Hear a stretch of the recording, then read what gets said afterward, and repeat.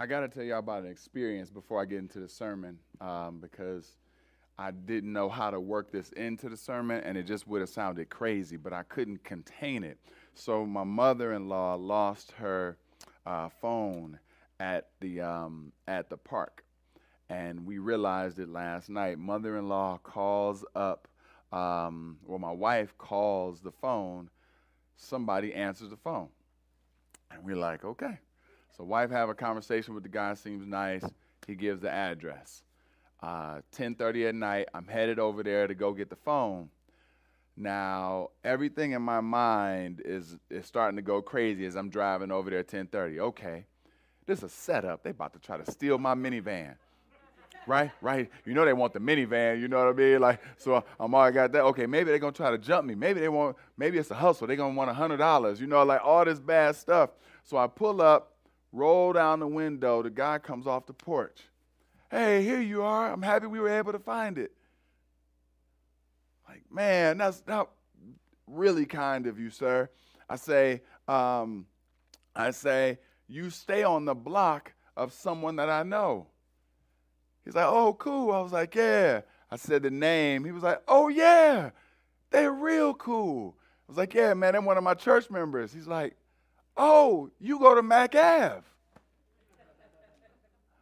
Just like, whoa. Like, man, well, thank you so much. Yada, yada, yada. We hope to see you. Great. We drive off. And as I was leaving, I was like crazy encouraged by this man. And I also was crazy encouraged by this family. And then I thought, how many of my neighbors on my block would have said that about us, you know? Not feeling guilty about it, just feeling like some people would have been like, yeah, they're a nice family. Some others would have been like, oh, yeah, like they got the kids, or all these different accolades. But would they have connected for sure? He loves the Lord, and I know where he's worshiping, you know. And I say that to you not as anything to tell you you're not doing good enough for you, or even to say that this family is. I say this to say, man, it's just a blessing when people associate your character with Christ. With Christ, amen. Let that be all of the aroma that we bring to our blocks, is that, yeah, when I think of that family, I think of Christ. Let's get into the sermon. Lord, we thank you. We thank you for this amazing team that worshiped you. We thank you for our pastor that sought you in prayer. We thank you for our sister that announced amazing things taking place within our community, Lord. And now we get a chance to proclaim your word. Move me so that they may see you clearly. Take away the distractions that would hinder that. We love you, Lord. It's in Jesus' name we pray. Amen. When I ask you about an image of greatness, what comes to mind? When you think of a person that is great, what person comes to mind? Maybe you start thinking of this little short, dark-skinned sister that does a bunch of flips. Maybe you start thinking of Simone Biles. Yep. Some people say greatest gymnast to ever walk this earth. Maybe you start thinking of James Brown. I was about to try to hit it, y'all. I can't do it. Maybe you think of the greatest R&B singer or Prince. Maybe you think of a musician. I'm trying to see if I can build me some relational capital with Pastor K. Maybe you think of a greatest hockey player like Steve Yzerman or Wayne Gretzky. Did I get it right? I'm trying to build, y'all. I'm trying to connect, you know? That's what I said. Yep. You know? Or maybe you're thinking of Serena, the greatest tennis. For me, when I think of the greatest image, I think of a great person, it is undeniably Michael Jordan. It just is where my mind automatically goes. When I think of a perfection on all levels, from his jumper to the way he would dunk on you. But it wasn't just that one aspect. It also was the way the man wore a suit, and he had this walk about him. He had the suit game. He had the talking game. Everything he said that seemed to flow. And then you would see him in the movies. And if you could dunk with Bugs Bunny, I mean, come on, man. Perfection. It was this image of perfection. And I saw a level of expectation that I had with Michael Jordan that was above kind of the common man, because I saw him as great. I revered him to a certain level. We all have people that have been in our lives. Some are folks that are untouchable, that we've never seen and never grasped. Others are folks that have raised us and been in our own homes, and we have these ideas of greatness where we revere them to a certain level. The gospel today will help us understand how revering people can be healthy, but no one is greater than Jesus. And so if you would continue with me in our series and turn to Hebrews chapter 3. We've been in our book of Hebrews where we are fixing our gaze, focusing our eyes on Christ. He is where we are targeting, and He is our everything. And the first chapter helped us understand that Jesus was greater than angels. Any spiritual revelation, any type of miraculous thing that you could imagine, Jesus was greater. And then in chapter 2, helped us realize that Jesus is fully man. And so him being fully God and fully man allows him to care for and carry our sins in a way that was beyond what we could do ourselves. And now we're going to dive into chapter 3. Chapter 3, book of Hebrews. And if somebody has one of our Bibles that can shout out that page number, that would be a blessing. 1002, Hebrews chapter 3. And it reads, "Therefore, holy brothers, you who share in a heavenly calling, consider Jesus, the apostle and high priest of our confession, who was faithful to him who appointed him, just as Moses also was faithful in all God's house. For Jesus has been counted worthy of more glory than Moses, as much more glory as the builder of a house has more honor than a house itself. For every house is built by someone, but the builder of all things is God. Now Moses was faithful in all God's house as a servant, to testify to the things that were to be spoken later, but Christ is faithful over God's house as a son, and we are his house, if indeed we hold fast our confidence and our boasting in our hope. Therefore, as the Holy Spirit says, today, if you hear his voice, do not harden your hearts as in the rebellion on the day of testing in the wilderness, where your fathers put me to the test and saw my works for 40 years. Therefore I was provoked with that generation and said, they always go astray in their heart. They have not known my ways. As I swore in my wrath, they shall not enter my rest." Verse 1.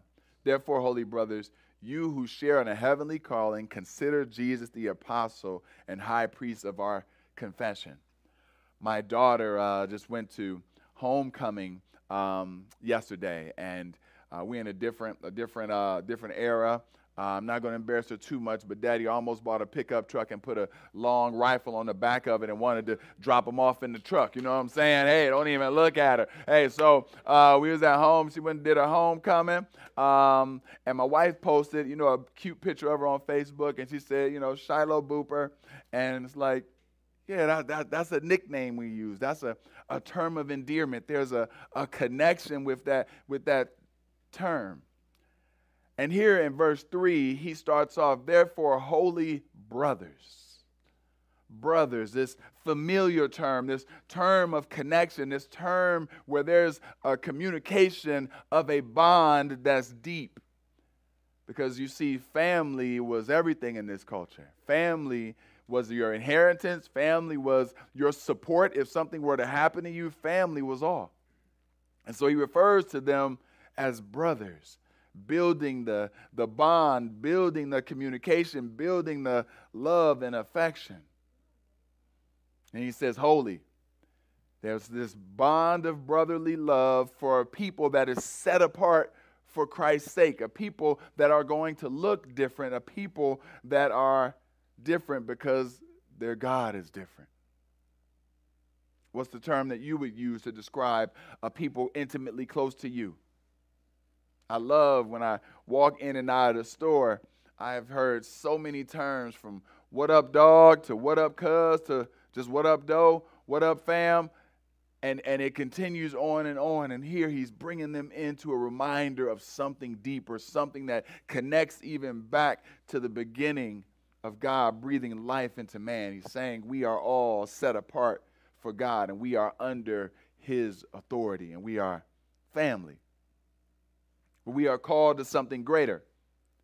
Notice he says in verse 1, therefore, holy brothers, you who share in a heavenly calling, consider Jesus. You share not simply in a lineage and a connection, just not something that is familial. You share in something that is eternal. You share in a reward of heaven. Yes, this book is written to people who are struggling.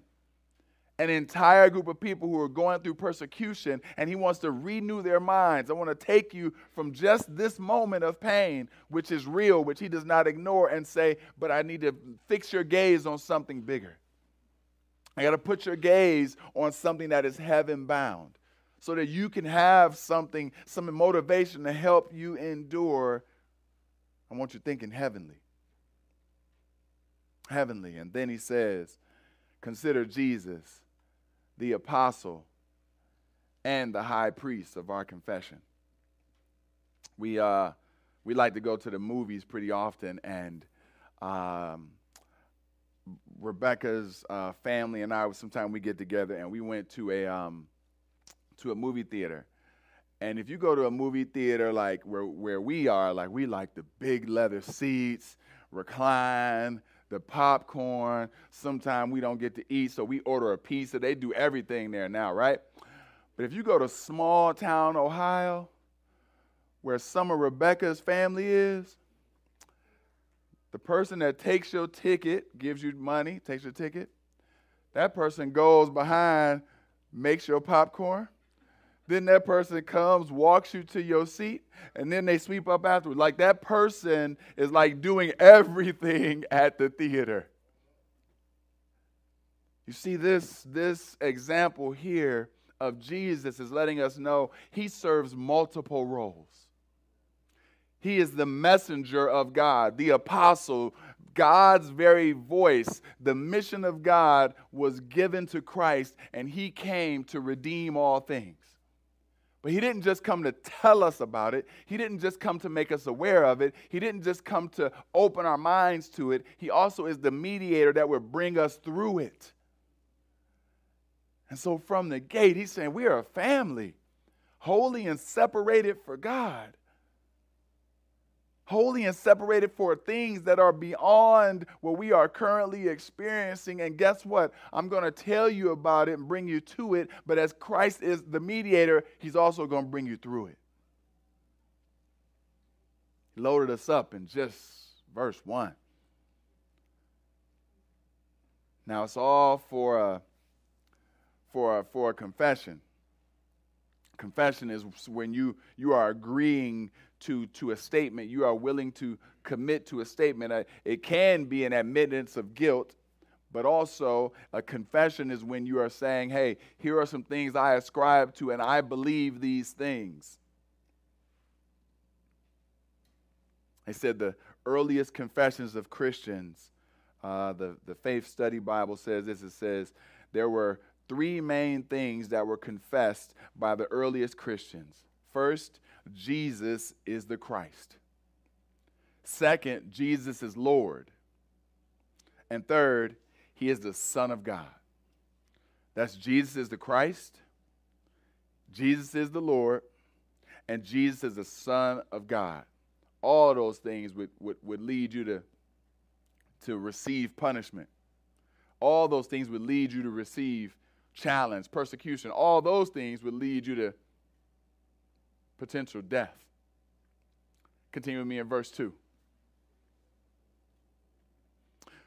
Who was faithful to him who appointed him, just as Moses also was faithful in all of God's house. Who was faithful to him who appointed him, just as Moses was also faithful in all God's house. Jesus was fully faithful. Jesus responded to the message, responded to the mission that the Father gave him, executed it perfectly. But now it also brings up another faithful one. Helps us understand that Moses was faithful in all God's house. John 17 tells us that Jesus said, hey, I glorified you on earth, having accomplished the work you gave me to do, Father. But then in Numbers chapter 12, it says this about Moses. How would you like this said about you?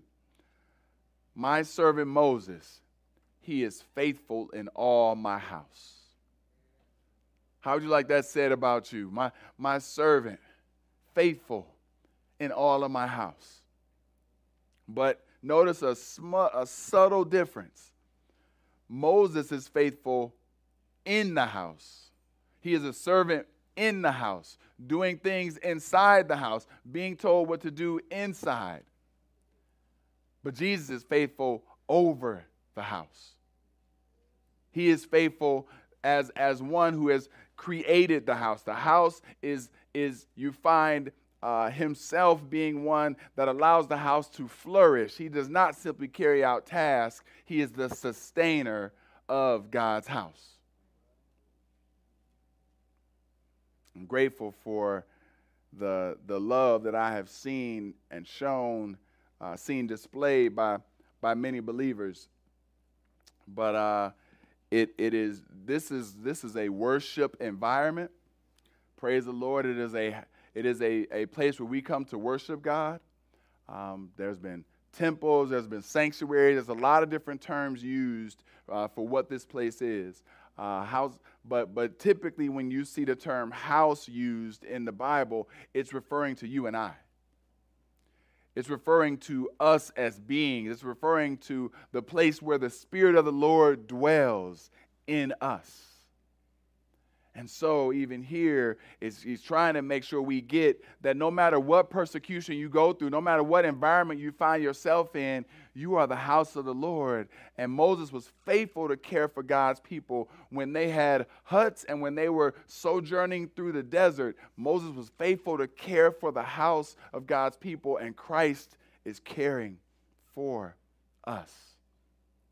Continue with me in verse 3. It says, for Jesus has been counted worthy of more glory than Moses, as much more glory as the builder of a house has more honor than the house itself. For every house is built by someone, but the builder of all things is God. So now we start to see this comparison.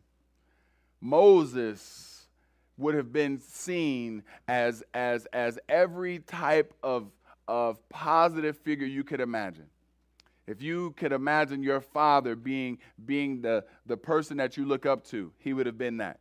If you could imagine your cousin as the person you look up to, if you could imagine your teacher, whoever it is that you say, man, this person is the greatest, there would have been a connection to Moses as one of the greatest figures in history.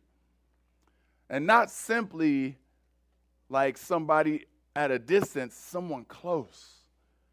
At night, when you laid down to go to sleep, they would have said, hey, let me tell you a story. When our people felt like there was nowhere to go and there was a sea that lied before us, guess who took us through that? God working through Moses. When it seemed like every enemy and every plan that the enemy had was working against us, guess who brought some plagues? God working through Moses. You see, this Moses figure would have been revered. It would have been held onto. It would have been celebrated. It would have been elevated. And then it would have been compared to Jesus. It would have said, wait a minute, I know you got Moses up here. I know you got Moses in a level where you think he was the best thing since sliced bread. And guess what? He was amazing. guess what? He was faithful. If you want to try to have an earthly comparison and set your eyes on someone, go ahead, go with Moses. But in comparison to Jesus, he was a humble servant. In comparison to Jesus, he was one that cared for the house. But see, it makes Jesus here the owner. It makes Jesus here not simply someone who cares for the house, but also the architect. We started doing some work around the church building when we bought it, and the Lord blessed us with this building. You guys were amazing in praying. You guys were amazing in fundraising. But when we bought the building didn't look like this. We made some upgrades, gym, a lot of different stuff. And I've never worked with an architect. Boo and I, we got our house. We was like, okay, what we gonna do here? Okay, I guess we gonna go for it. Hiring an architect wasn't even in our thoughts. Well, something on this scale, we brought an architect in. Architect reformatted things, moved things around, said, not only will I design it, I will also manage the construction company to make sure that they are achieving your design goals. I will supervise this whole thing so that by the end, you get exactly what you're hoping for. You see, Christ is like the architect, not simply a laborer that can be faithful in just one thing. No, Christ is looking over the entire house of God, seeing all of us and saying, I will care for you, lead you, be your mediator, and sustain you. Moses was great, but he can't do all that. Moses was good, but he can't do all that. And so the question then becomes, what are the things that would lead us? Who is the person that would lead us to put our hope in that's not Christ? Where do we feel ourselves being drawn to giving people more power and authority than they should have? I was listening to a gospel song, and it was this artist who actually did a performance during a Christian award show. You know, like the Christian Grammys or something. The Dove Awards, one of those. And she went off script, and she said, "Y'all, I had a song planned, but I'm just gonna freestyle this song that I made." And her song was called. Actually, it don't have a name. She just flowed with, "Why do I worship my phone?" She talked about how God is longing to connect with us and hear from us, but how she was more inclined to go to her phone first for an answer than go to Christ. See, because the phone is just a tool to have you accessing stuff. It's a tool to have you accessing people. I got some folks that are influencers on my phone and Instagram, and I'm like, dang, I say I don't care about what they say, but if I look at how many times I've listened to what they say, I think I care. I think the phone would reveal how much influence these other voices are having. And now you hear, Pastor, I'm not saying voices are all bad. What I'm saying is, if there is one who is supremely faithful, if there is one who can do far more things than any of these people who may be good people, what is the direct connection we have unto him? If we were to go and scroll through, how much direct pursuit are we making of him? That's what the writer is trying to help them understand in this Hebrew text. You're going through some stuff. You are going through some persecution, and there is one who is faithful that you know well. Moses, let me point you to one even greater. If Moses was great, Jesus is greater. If Moses was faithful, Jesus is more faithful. See, there's a role difference. You have different expectations when you understand who Christ is. You have different expectations between the one who creates and sustains the house and one who maintains the house. We were going out to eat, and y'all know, You go out to eat, sometimes you have amazing service, sometimes you don't. And when you have a situation where you're not getting amazing service, who do you want to speak to? You don't go looking for the janitor. It's intuitive, right? That's just you go. Who could make some things happen here? You look for the manager. You look for the owner. You see, Christ is clearly communicating there's a different level of expectation we should even have as we consider human people.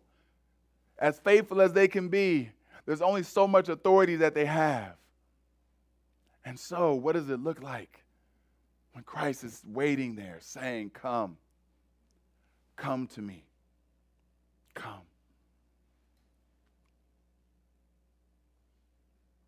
Continue with me, y'all. Verse 5.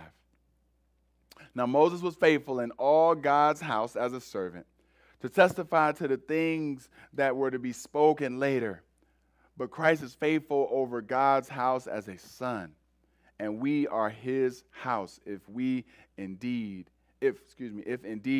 we hold fast our confidence and our boasting in our hope. Here's one of the main differences between the beauty of these two figures, right? And I love how the gospel writer can still elevate and encourage you to celebrate Moses, but then just celebrate Jesus that much more. And sometimes what we tend to do when we compare is we want to tear one down in order to lift one up. See, the writer's not doing that. He's saying, no, Moses was faithful. He was dope. Jesus is even better.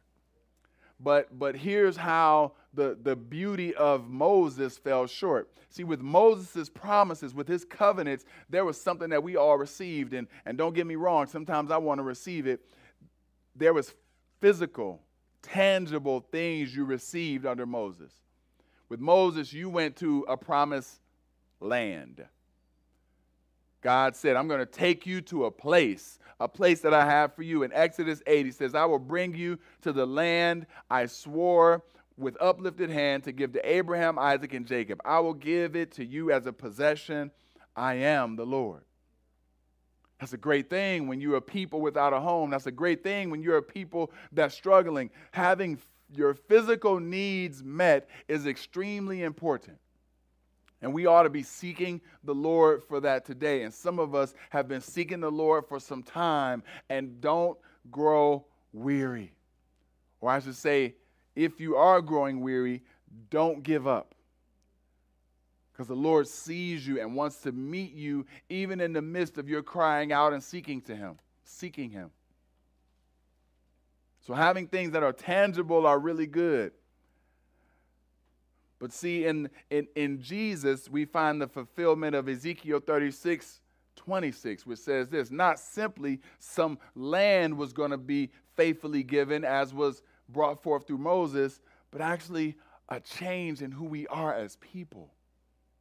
It says in verse 26 and 7, it says, and I will give you a new heart, a new spirit I will put within you, and I will remove the heart of stone from your flesh and give you a heart, remove the heart of stone from your flesh and give you a heart of flesh. I will put my spirit within you and cause you to walk in my statutes and be careful to obey my rules.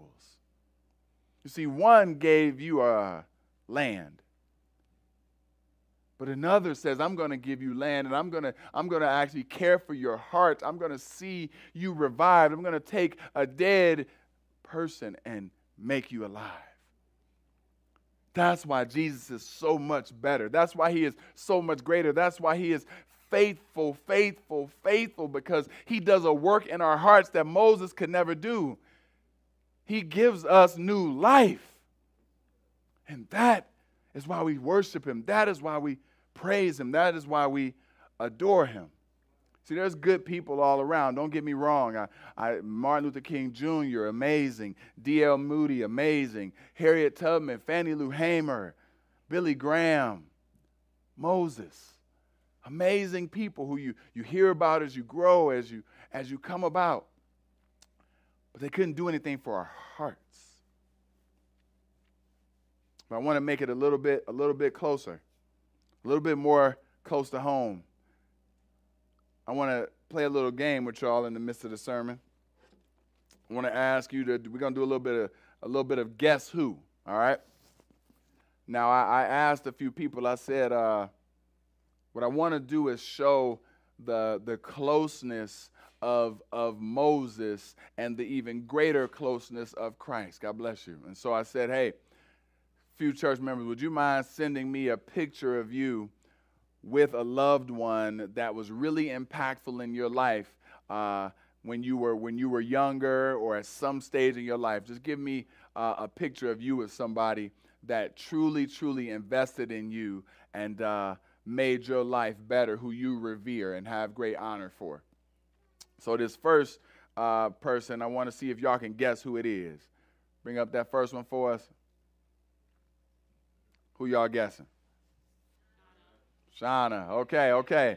It is not Shauna. It is Natasha. And she's with her little sister, you know what I'm saying? And there's a bond there. There's some history there. There's some experiences there that make her reverence for her sister beautiful. All right, next one. And the person is the little baby in the lap.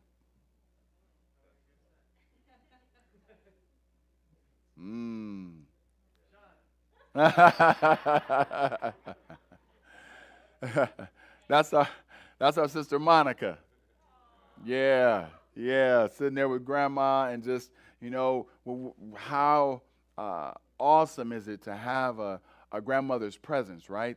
That comforting touch, that wisdom that flows down. Next one is a young man hanging with his grandfather. Yeah. Still look the same, brother. Still looking the same, you know. But you look there and it's almost as if you can hear his grandfather imparting something into him, you know.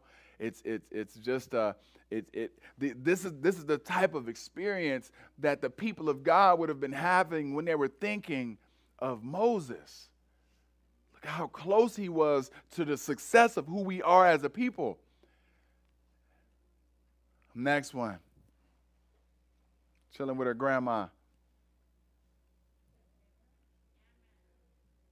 Our sister Tamara, indeed. And the last one, a brother with his big sister.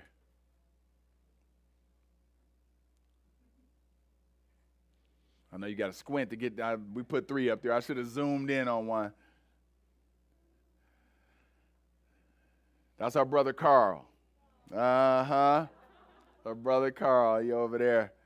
Family, the goal of this short exercise is for you to now take from these words, like God's word coming alive, of like the depth of love that's present and how through his word he's communicating to them, this Jesus loves you. He loves you so much that he wants to faithfully care for you greater than the most amazing idea of a person that you could have. This Jesus is greater. This Jesus, a bond. This Jesus, a servant. We're going to finish out, y'all, in 2 hours, okay? We're going to finish in 2 hours.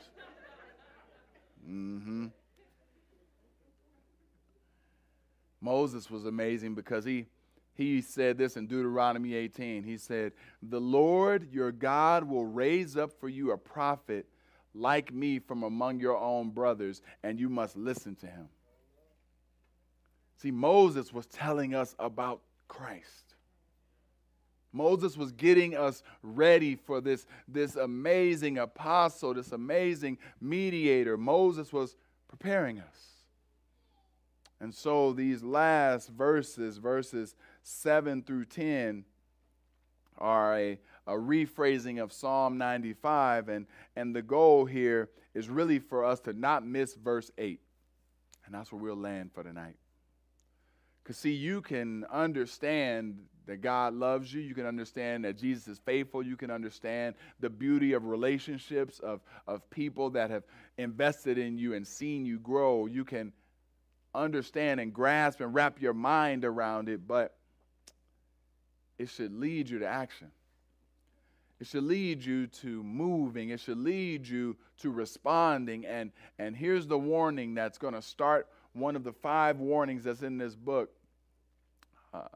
Verse 8 says, "Do not harden your hearts as in rebellion." Do not harden your hearts as in rebellion. Why is he saying? He's saying, hey, you are in the midst of persecution. You're being challenged. I'm helping you see the beauty of who God is and how he's so much greater, and you could turn and walk away. You could choose to reject this truth that I'm giving you. Hebrews is probably one of the most joyful books that helps us wrestle through God's sovereign hand, meaning that God is all-knowing and always in control. He never loses control, but also fully provides some free will too. That humans are not mere robots, that we have some decisions to make. And there's this tension that we're going to see all throughout Hebrews where that's one of the themes. But here he says, let's be clear. Do not harden your hearts in rebellion. Don't hear this word.